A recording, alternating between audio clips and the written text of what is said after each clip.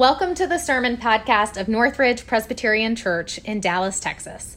I'm Betsy Sweetenberg, the pastor here, and I hope that in this podcast you see what we seek to do week after week, approaching the stories of our faith with a holy curiosity, not shutting the book because the stories are hard or there are truths we'd rather ignore. Instead, approaching Scripture, trusting that God will meet us there, full of grace and truth, teaching us something new about how we are to live in this world God so loves. Let us pray. O God, by your Spirit, tell us what we need to hear and show us what we ought to do to respond to your call. Amen. Our scripture today is Romans chapter 12, verses 9 through 18. Let love be genuine, hate what is evil, hold fast to what is good. Love one another with mutual affection, outdo one another in showing honor. Do not lag in zeal, be ardent in spirit, serve the Lord. Rejoice in hope, be patient in suffering, preserve in prayer, contribute to the needs of the saints. Extend hospitality to strangers. Bless those who persecute you. Bless and do not curse them. Rejoice with those who rejoice. Weep with those who weep. Live in harmony with one another. Do not be haughty, but associate with the lowly. Do not claim to be wiser than you are. Do not repay anyone evil for evil, but take thought for what is noble in the sight of all. If it is possible, so far as it depends on you, live peaceably with all. The word of the Lord. Thanks be to God.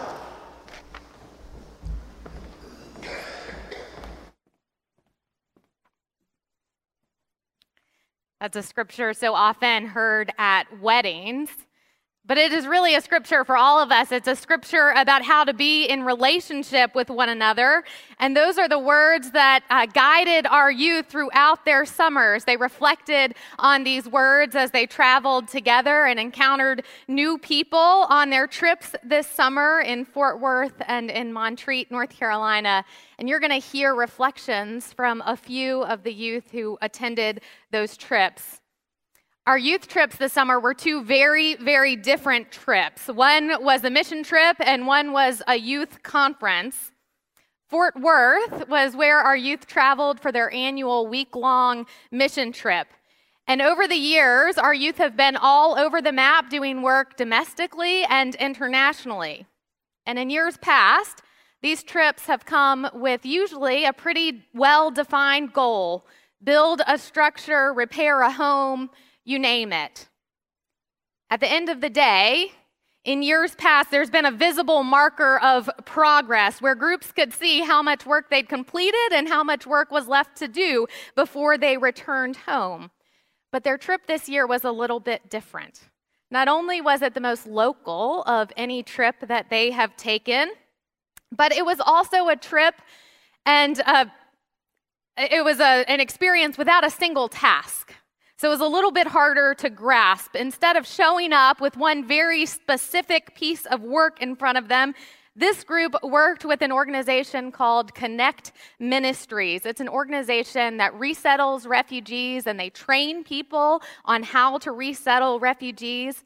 And so our group of youth went to Fort Worth, and they did a mix of hands-on work, educational work. They did a lot of learning so that they could bring back new ideas for us that will enhance our refugee ministry here, Northridge Without Borders. And in many ways, this trip was so much harder than any other mission trip that they've done because progress isn't immediately visible when you don't have one concrete task ahead of you.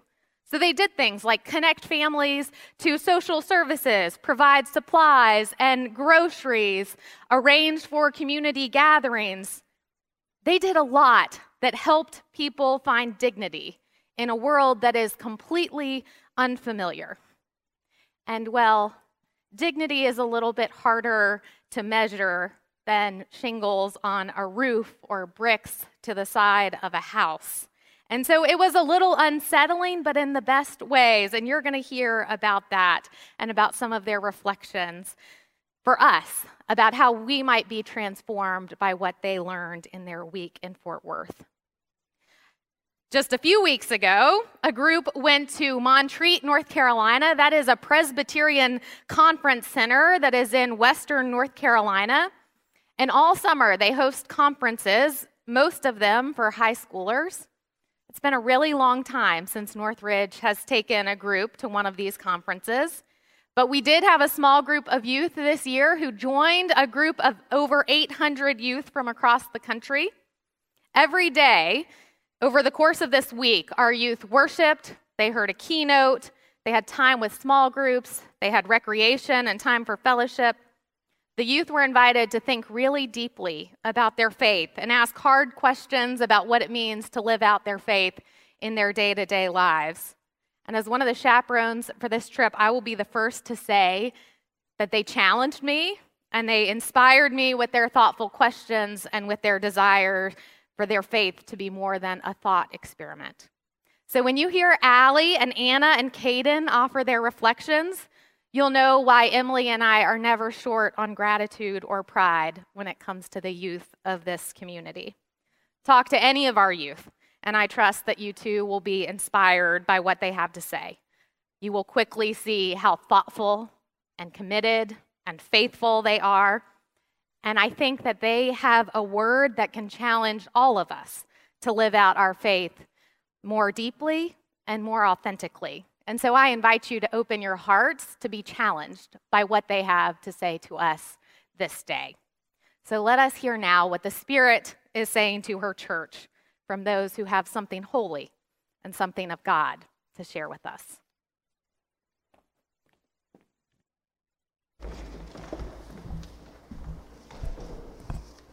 Hi, Northridge. My name is Allie Bernard. I'm a junior at Booker T. Washington High School, and this past summer, I got the opportunity to go on our youth mission trip as well as Montreat, a youth conference in North Carolina. Both of these trips were incredibly meaningful for me, but my favorite memory was the people in my small group at Montreat. Romans 12:15 says, "Rejoice with those who rejoice, weep with those who weep," and that is exactly what we did. Over the week, we shared things that we struggled with, things that worried us, things we were excited for, and it was all met with compassion from those around us. I remember one afternoon, some friends and I hiked up to a lake, and with a beautiful view and amazing weather, we sat and talked and laughed and cried, knowing that we were in the company of people who truly cared about us. We talked about our futures, parents, friends, insecurities, what it means to be a Christian, and our doubts and struggles with faith. I still keep in touch with these people and can't wait to see them again next summer. They showed me what it means to live as a child of God, to be thoughtful and caring. As I moved forward into the stress of school, work, and life, remembering those conversations reminds me of what kind of person I want to be. They inspire me to think and really listen, and act with love in whatever I'm doing. Montreat made a big difference in my life, and I can't wait to go back. Thank you.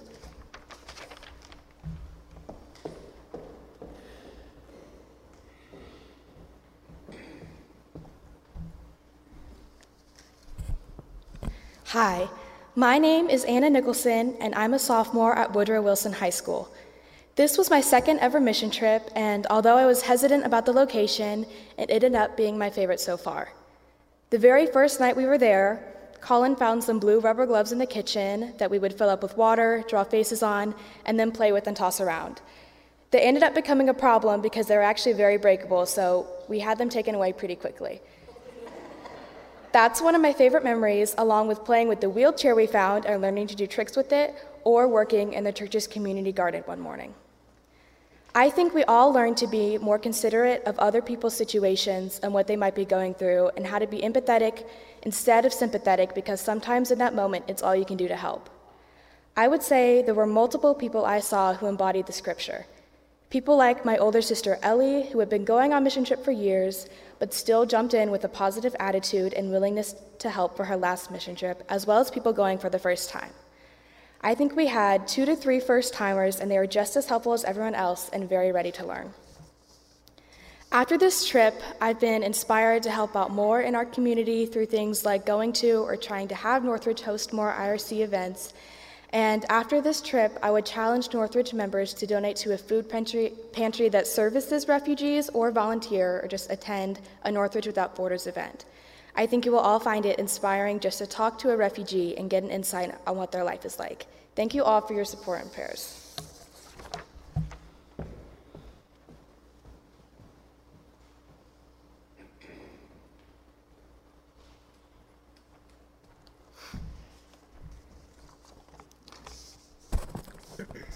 Good morning.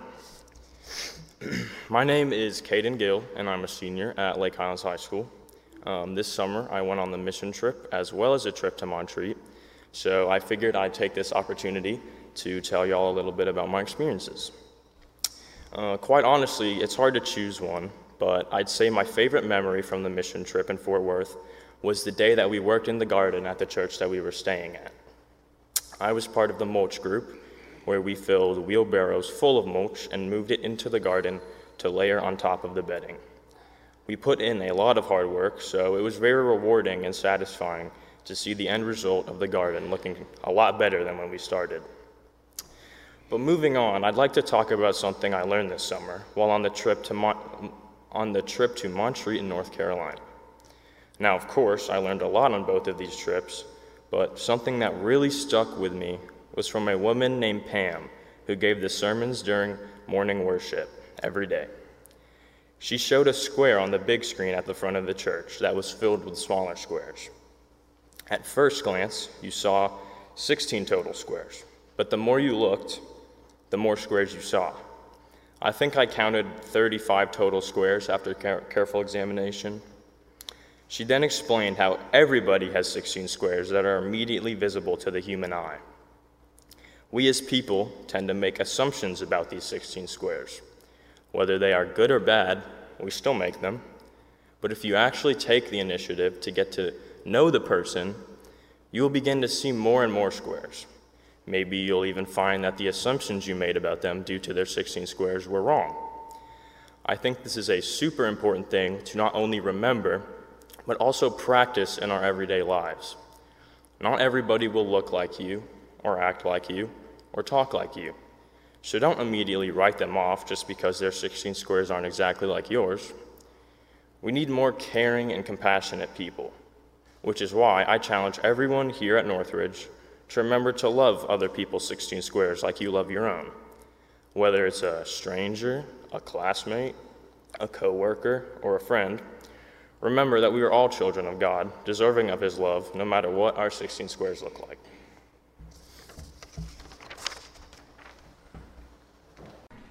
Go out into God's world in peace. Have courage. Hold on to what is good. Return to no one evil for evil. Strengthen the faint-hearted. Support the weak. Help the suffering. Honor all persons.